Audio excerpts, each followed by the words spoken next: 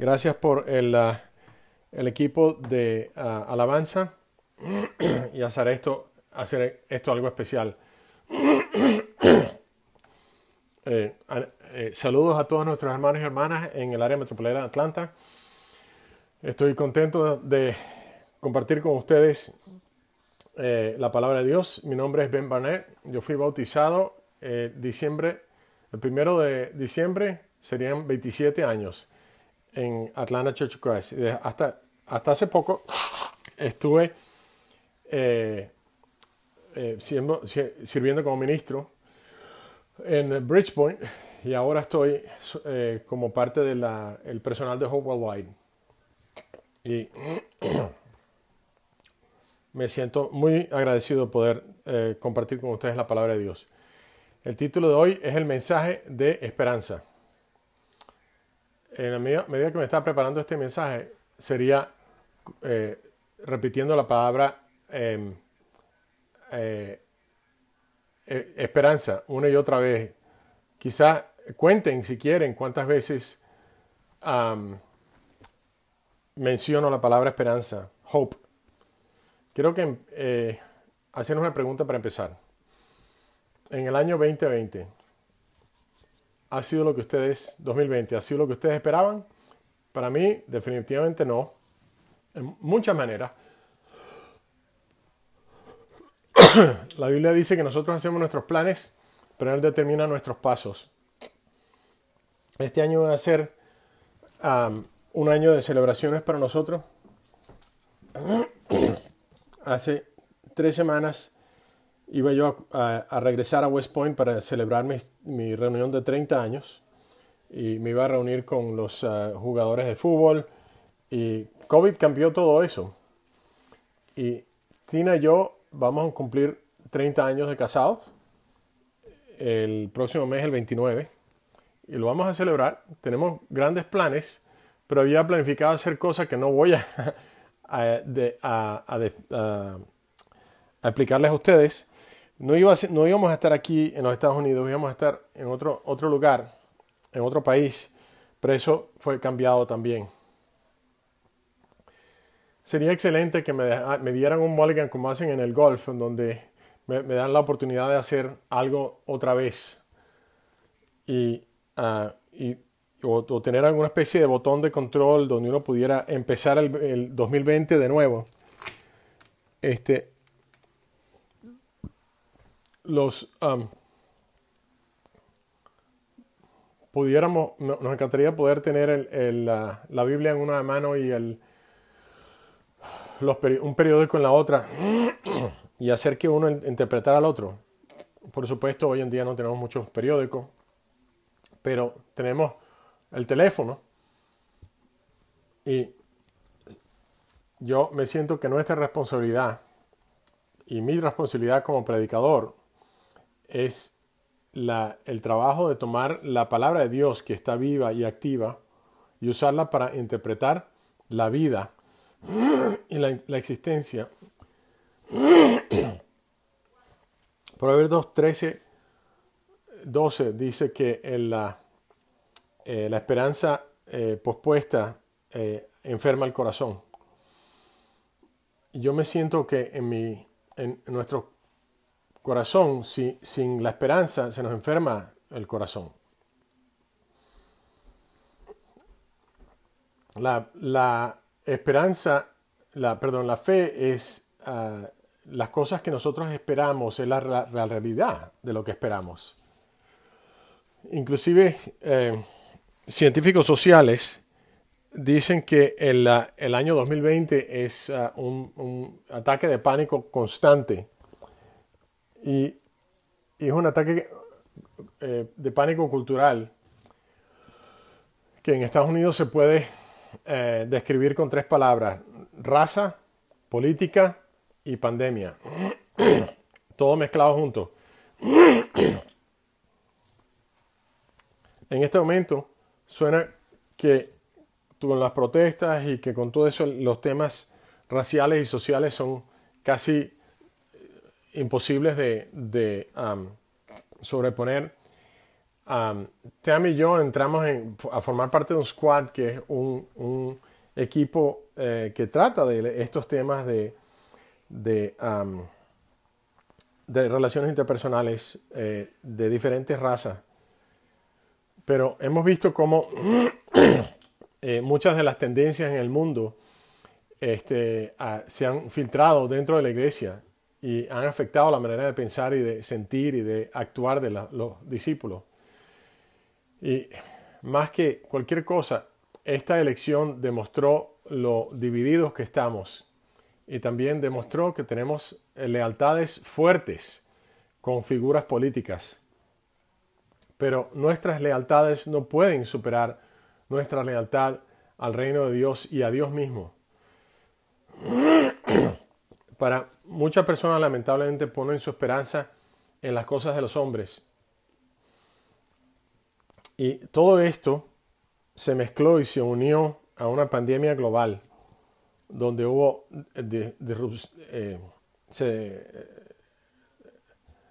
y hasta el momento no hay cura. No, la vacuna no ha estado lista todavía para ser distribuida. Y por eso, leí un poema de Sofía Sanfilippo. Dice, esta pandemia ha expuesto a todos los hombres, no solamente al virus, sino que hemos sido expuestos por el virus. La corona nos expone nuestras flaquezas, nuestras partes oscuras, aquellas cosas que están por debajo de la superficie de nuestras almas. Y ahora no podemos esconder nada.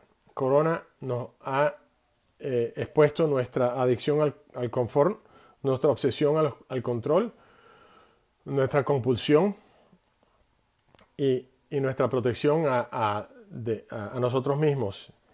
Nos ha tumbado las paredes y ha revelado nuestras ilusiones y mostrado inclusive los planes que teníamos más preparados. Nuestro apresuramiento, nuestra lascivia, nuestra avaricia.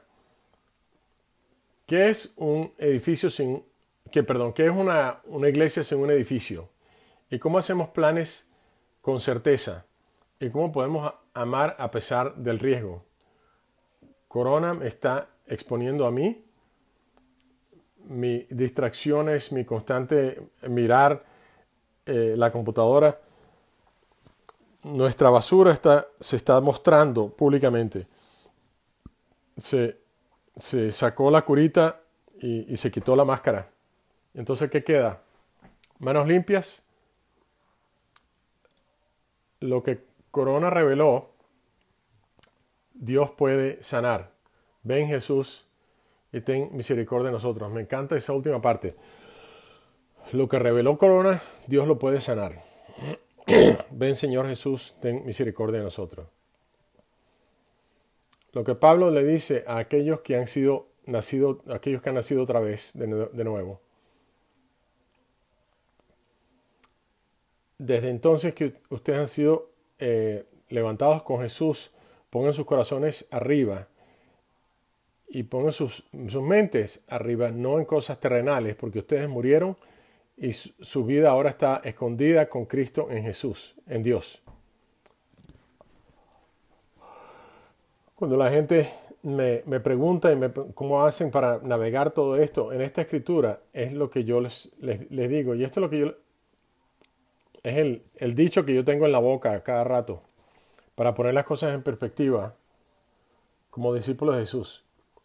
Les digo, yo nací 2 de noviembre de 1967. En aquel día nací a un mundo terrenal con mi ciudadanía ser parte de la de los Estados Unidos. Y estoy muy agradecido por eso y he servido a mi país. Pero nací otra vez 1 de diciembre de 1993. Y nací a un reino espiritual donde Pablo dice en Filipenses 3:20 de que nuestra ciudadanía es en el cielo. Y hasta el día que muera voy a estar viviendo con ciudadanía doble. Y sé que mi primera ciudadanía, la ciudadanía terrenal, se desaparecerá eventualmente. Pero mi ciudadanía eterna se mantendrá conmigo y yo seguiré creciendo para cumplir con esa ciudadanía. Porque solamente el reino de Dios va a superarlo todo. Y yo tengo que apoyarme en el reino de Dios.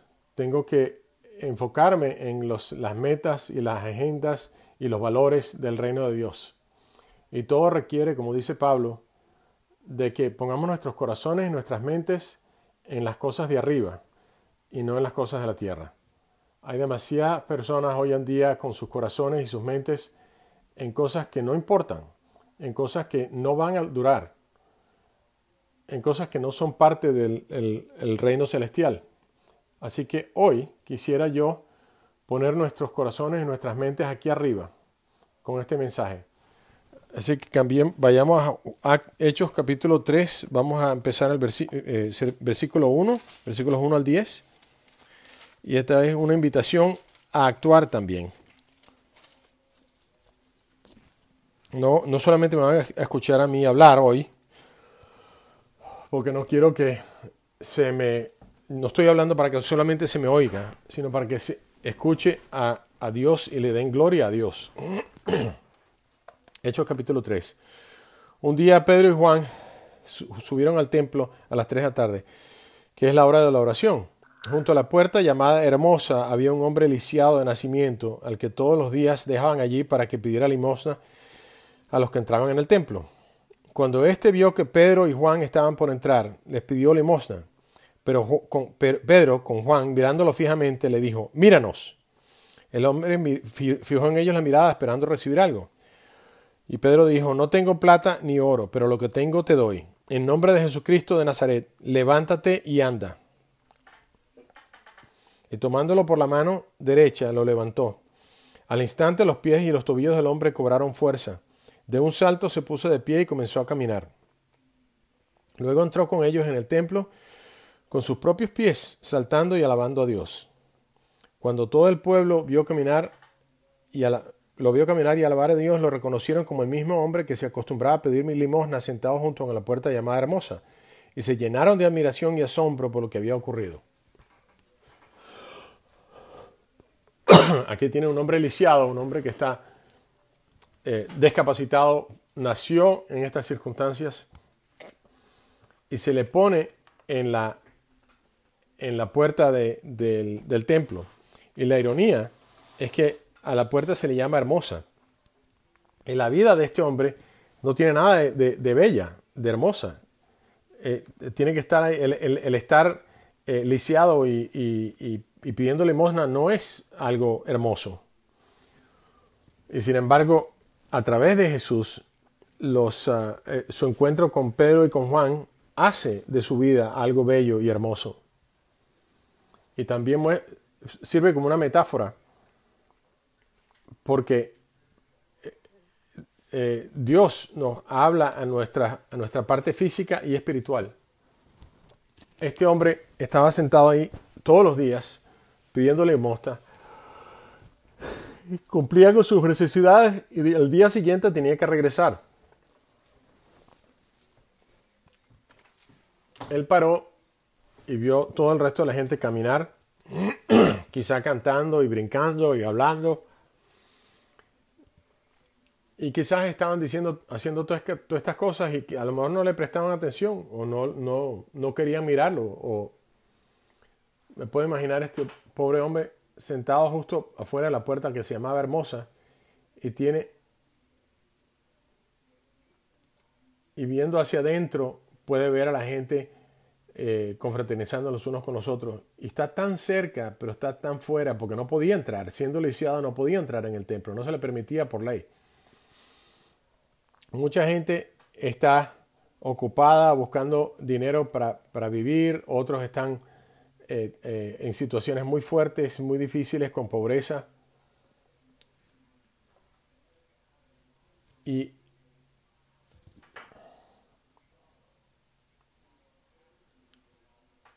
la gente está cerca de la vida preciosa, la vida bella, que es la vida de ser discípulo, y sin embargo están tan lejos.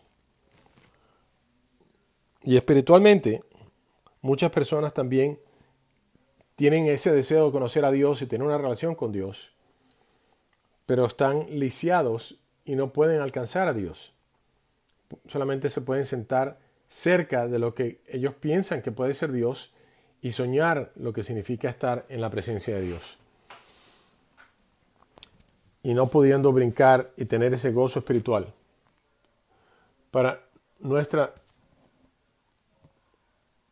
grupo, nuestra confraternización aquí en Atlanta, tengo esperanzas muy fuertes, muy grandes, y tengo esos deseos y esperanzas de lo que podemos hacer juntos. Punto número 1, podemos orar juntos. Y uno dice, bueno, pero esto se acaba y nosotros pensamos, bueno, este tipo tiene todo, está tan bien instruido y tal, y sin embargo, yo estaba esperando que nos diera algo profundo, y sin embargo, ahora nos dice que solamente tenemos que orar. Dice, mientras más me profundizo yo, más me doy cuenta de lo sencillo que esto es. Si todas nuestras iglesias literalmente oráramos juntos, aprovechando la tecnología, porque si no nos podamos reunir en persona, todavía podemos orar juntos. Y piensa en lo importante que era la oración para la primera, para la iglesia al principio. Aquí hay gente que venía a orar a las 3 de la tarde, a orar juntos, y después se regresaban a la casa y siguen orando.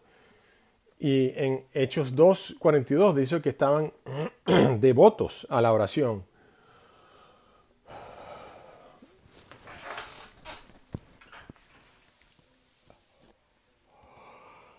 Esto es un récord cronológico de lo que era la oración. Y muestra cómo el Espíritu actúa cuando los discípulos deciden orar juntos. La oración precede el agitarse de las fundaciones en Hechos capítulo 4. O a los hermanos siendo enviados a Pablo y Bernabé, que los enviaron como misioneros. O los diáconos en capítulo 6. Y los profetas y los maestros en Hechos 13. Y los bautismos de casas de familias completas. Todas estas cosas fueron precedidas por oración. Cuando se encontraron con Lidia, era porque estaban reunidos en un lugar para la oración. Pablo y Silas, encarcelados en la medianoche, es a través de la oración y cantando, es cuando se pone a temblar la tierra y se le caen las cadenas y se abren las puertas.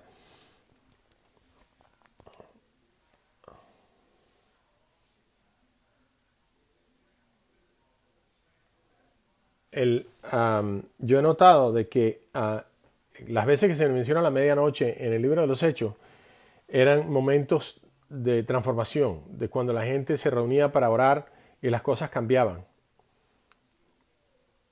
Y Jesús nos dijo de que si dos de nosotros nos reunimos y estamos de acuerdo en algo, Él también va a estar con nosotros. ¿Cuántos somos nosotros? 2,000, 3,000 personas, discípulos aquí en Atlanta. ¿Qué tal si todos 3,000 personas oráramos por la misma cosa al mismo tiempo todos los días? ¿Te puedes imaginar el impacto que se tiene sobre el trono de Dios? Ese milagro sucedió en Hechos capítulo 3. Y pienso que esto sucedió porque los discípulos fueron todos los días al templo a orar. Hay un cuento más largo que podemos compartir, no lo vamos a hacer ahora. Pero en el 2007 tuve la oportunidad de ir a una peregrinación a la Tierra Santa. Y todos los días escuchaba el llamado a la oración de aquellos que son musulmanes. Y también había periodos en que los judíos iban a la pared occidental del templo, iban a orar. Y después fui de regreso a Israel dos días más tarde, perdón, 2 años más tarde, hace 2 años, y vi lo mismo. Y pensé, caramba, no tenemos un momento en que nos reunimos y oramos juntos al mismo tiempo. Nosotros podemos convertirnos en un movimiento de oración. Por los últimos 10, 12 años, cuando he tenido la oportunidad de compartir esto, le pregunto a la gente, saca tu teléfono y va a la parte donde tú tienes las alarmas y pon una alarma para las 3 de la tarde, por ejemplo. Y cuando tu alarma suene, donde sea que tú estés, en cualquier día, ese es tu recordatorio de orar. Y así sea una oración de 5 minutos, o de 10 minutos, o de 1 hora, o de 1 minuto, es unos cuantos minutos que puedes pasar en ese momento y reconocer de que no solamente Dios está ahí, pero de que hay otros hermanos en diferentes lugares que están orando contigo al mismo tiempo. Y le puedes pedir al Señor que te muestre el camino, que nos muestre el camino acerca de la discordia racial, o que nos muestre si tenemos lealtades políticas que tenemos que renunciar o que tenemos que poner en su lugar, o podemos pedirle a Dios de que elimine la pandemia, lo que sea, pero el hecho es que podemos orar juntos y orar al mismo tiempo. Yo creo que esto lo podemos hacer así. Segundamente, podemos servir juntos. Ustedes me ven aquí con mi camiseta de Hope. Y en Hechos capítulo 3, versículos 4 al 6, Pedro dice, míranos. Para el lisiado, el estar mendigando trae un cierto nivel de vergüenza. Y él probablemente no está acostumbrado a verle los ojos a las personas. Y yo pensé en mí mismo y reconozco las intersecciones donde la gente tiende a frecuentar para pedir dinero o para pedir trabajo.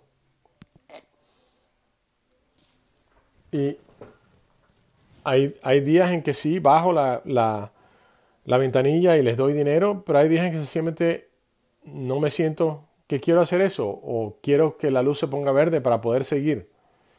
Y he aprendido qué es lo que tengo que hacer para seguir adelante. Y la manera en que lo hago es no mirando, porque si miro, ya existe esa conexión y comunica con pasión. Y si no lo miro y ellos ven que no hay contacto visual, yo puedo seguir adelante.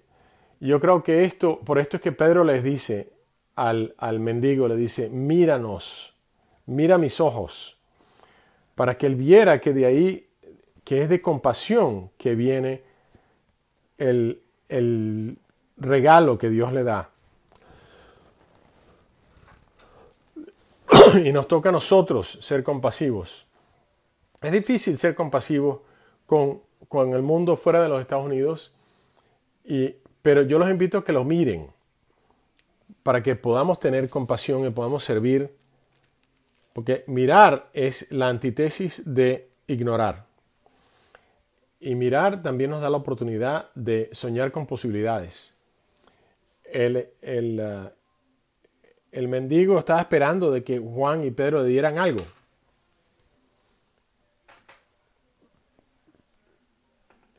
Y aunque Pedro no tenía dinero, no significa que no lo podía ayudar. Dice, todavía podía servirle. Ellos tenían el poder para sanar.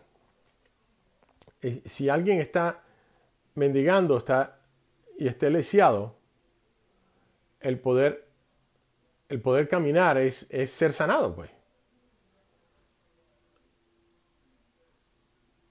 ¿Y qué es lo que necesita una persona que tiene hambre y sed? Pues bueno, comida y agua y algo líquido. ¿Y qué tal alguien que esté solo o que esté enfermo o alguien que sea huérfano y necesita una familia? Si tú eres un forastero, el sanamiento se ve como que te inviten a comer, por ejemplo. Nosotros podemos empezar a cambiar la vida del mundo a través de la compasión. En el versículo 7 dice, y tomándolo por la mano derecha lo levantó, al instante los pies, los tobillos del hombre cobraron fuerza.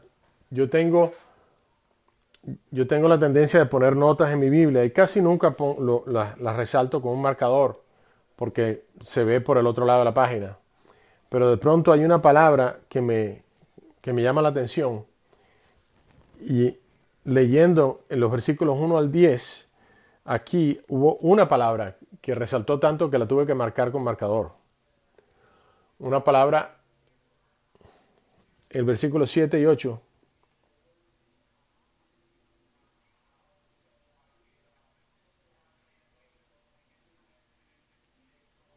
Luego, es la palabra luego. Luego entró con ellos en el templo con sus propios pies. Y lo que vi con esto, siendo líder de iglesia, mi meta siempre era que la gente que estuviera fuera, que entrara en la iglesia, que la gente que estuviera fuera del cuerpo de Cristo, pues fueran parte del cuerpo de Cristo. Y lo que estoy viendo aquí es que Pedro y Juan, ellos básicamente transforman la vida de un hombre que estaba fuera del templo y cumplieron con sus necesidades físicas fuera del templo antes de que pudiera entrar al templo. A veces no hacemos eso, queremos que agarrar a la gente de afuera para entrar y entonces buscamos una manera de cumplir con sus necesidades. Y este ejemplo nos muestra que es al revés. Tenemos que salir y servir y amar y cumplir con las necesidades de las personas físicas afuera y luego traerlos a la iglesia para que sean transformados espiritualmente. Nosotros pensamos de que todo lo que la gente necesitaba era información acerca de Jesús y lo que hacíamos era estudios bíblicos y que eso era todo lo que hacía falta, el estudio bíblico para que la gente aprendiera. Pero estoy viendo que las nuevas generaciones no están tan interesadas en la información acerca de Jesús. Ellos experimentan a Jesús con la experiencia, con su vida. No les interesa la caja que llaman iglesia. Les interesa el ministerio de Jesús. Aquellos que son que están enfermos, que están hambrientos, que están en la cárcel, que están solos, desamparados.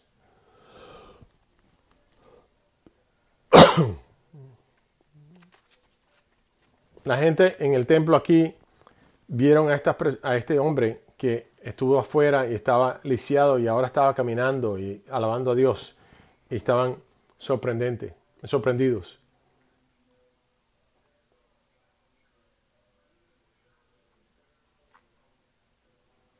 Hay muchas cosas acerca de la organización Hope Worldwide que yo no sabía. Y tenemos una meta que se llama, bueno, es difícil traducir, pero una meta audaz y grande. Y la idea es que una de las metas es que cada miembro esté conectado y cada miembro sea parte de algo que transforma. Cuando nosotros salimos a servir a la gente, estamos transformando sus vidas, pero inclusive aquellos que sirven también están siendo transformados.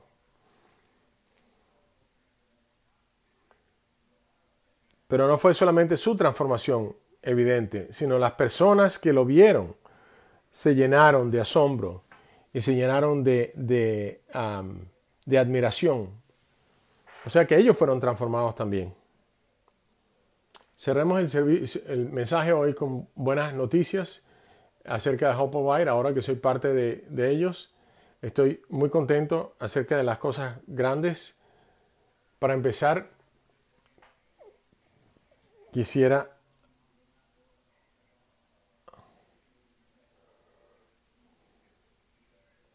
ustedes muchos que están aquí en Atlanta contribuyen generosamente y en medio de esta pandemia nos dimos cuenta de que había hermanos y hermanas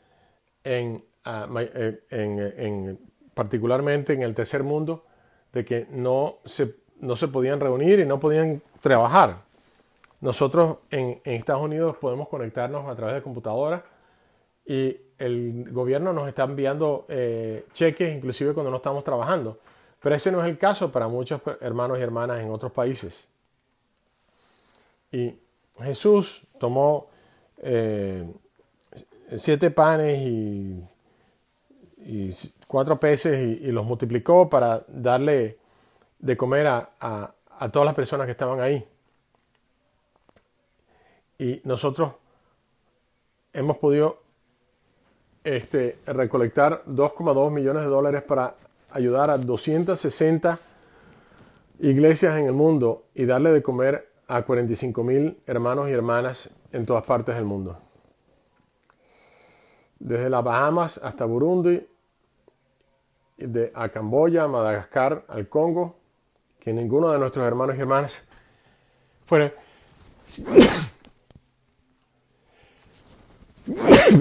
fueran a quedar hambrientos.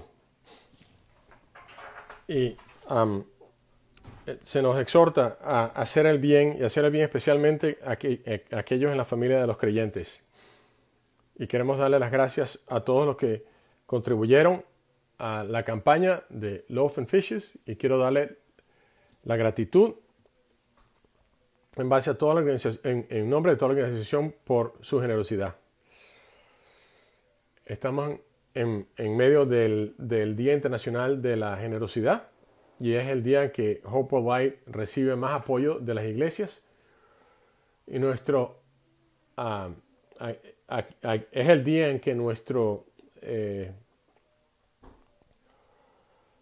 nos enfocamos en recolectar los fondos para ayudar a la organización en todas partes del mundo a cumplir con las necesidades de las personas.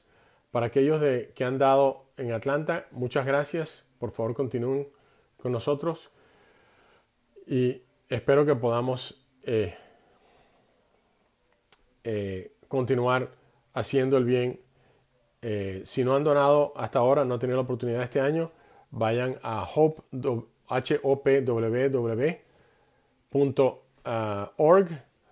para contribuir si quieren. Y finalmente, no sé si han escuchado de que Hope Worldwide se está mudando de San Diego para Atlanta. Y estoy contento. Quiero decir por claridad, Hope Worldwide no se está mudando para Atlanta porque se me haya dado empleo aquí. Hay muchas razones por las cuales. Uno, es una ciudad excelente de vivir. Es bastante más barata que San Diego. Tiene un aeropuerto internacional donde hay muchos destinos donde se puede llegar con un solo vuelo. Y hay muchos discípulos que apoyan a Hope que viven aquí en Atlanta. Así que yo estoy muy contento de quedarme aquí en Atlanta y continuar con mis hermanos aquí. Y es mi esperanza de que podamos primeramente orar juntos y servir juntos para la gloria de Dios en Atlanta, Georgia. Gracias por la oportunidad de predicar hoy y por escucharme. Los amo y que Dios los bendiga. ¿Qué tal? Mi nombre es Jeff Rarba y yo soy miembro de la iglesia de Athens y también soy el director de Camp Swamp. Los extraño mucho a todos los campistas.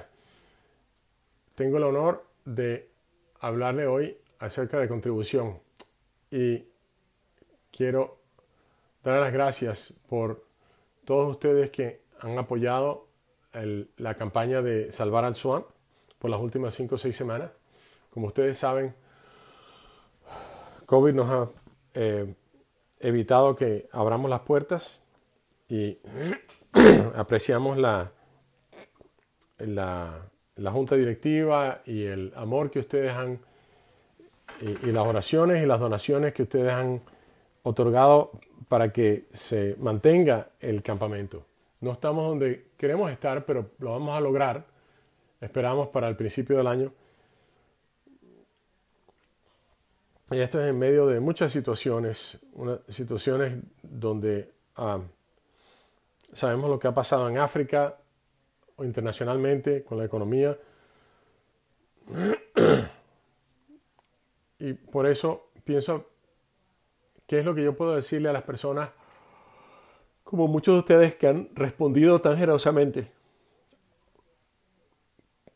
¿Qué le digo a las personas que están en medio de una lucha acerca de dar? Y sin embargo, en medio de esta lucha, de estos retos, tienen miedo de dar. ¿Qué les digo?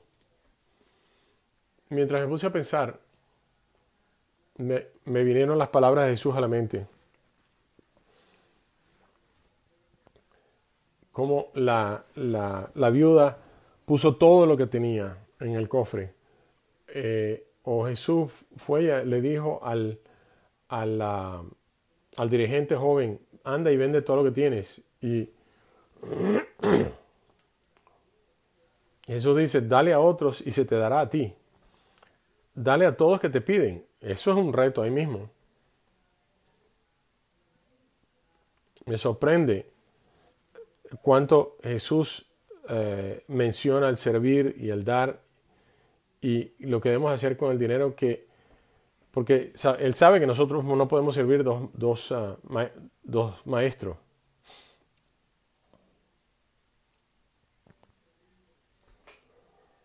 Hay algo importante para leer y decir, y no es necesariamente acerca del corazón, pero es acerca del dinero, pero es acerca del corazón. Y nuestra actitud acerca de dar. Y es en Mateo capítulo 5. Y estaba pensando en leer esto y estamos hablando de un grupo de personas que también están dando, pero también hay otras personas que quizás tienen miedo de dar. En Mateo 5, versículo 40, dice, si alguien te pone pleito para quitarte la capa, déjale también tu camisa. Si alguien te obliga a llevarle la carga 1 kilómetro, llévasela 2. Al que te pida, dale, y al que te quiera tomar de ti prestado, no le vuelvas la espalda. Qué cosa tan impresionante, ¿no? Inclusive aquellas personas que nos quieren hacer daño y que nos quieren forzar a hacer cosas que no tendríamos que hacer necesariamente. Es porque esto habla de soldados romanos que podían forzar a la gente a hacer cosas. Y había que cargar. Y Jesús decía, no solamente los lleves a lo que está requerido por ley, sino que anda la extra milla, la milla extra o el kilómetro extra. Y esto es lo que yo estoy pidiéndoles a aquellos que estén dudando. Vayan un paso más. Superen ese miedo. Algunos de nosotros estamos bien. Algunos de nosotros estamos en una posición en que podemos dar. Y otros de nosotros necesitamos de dar.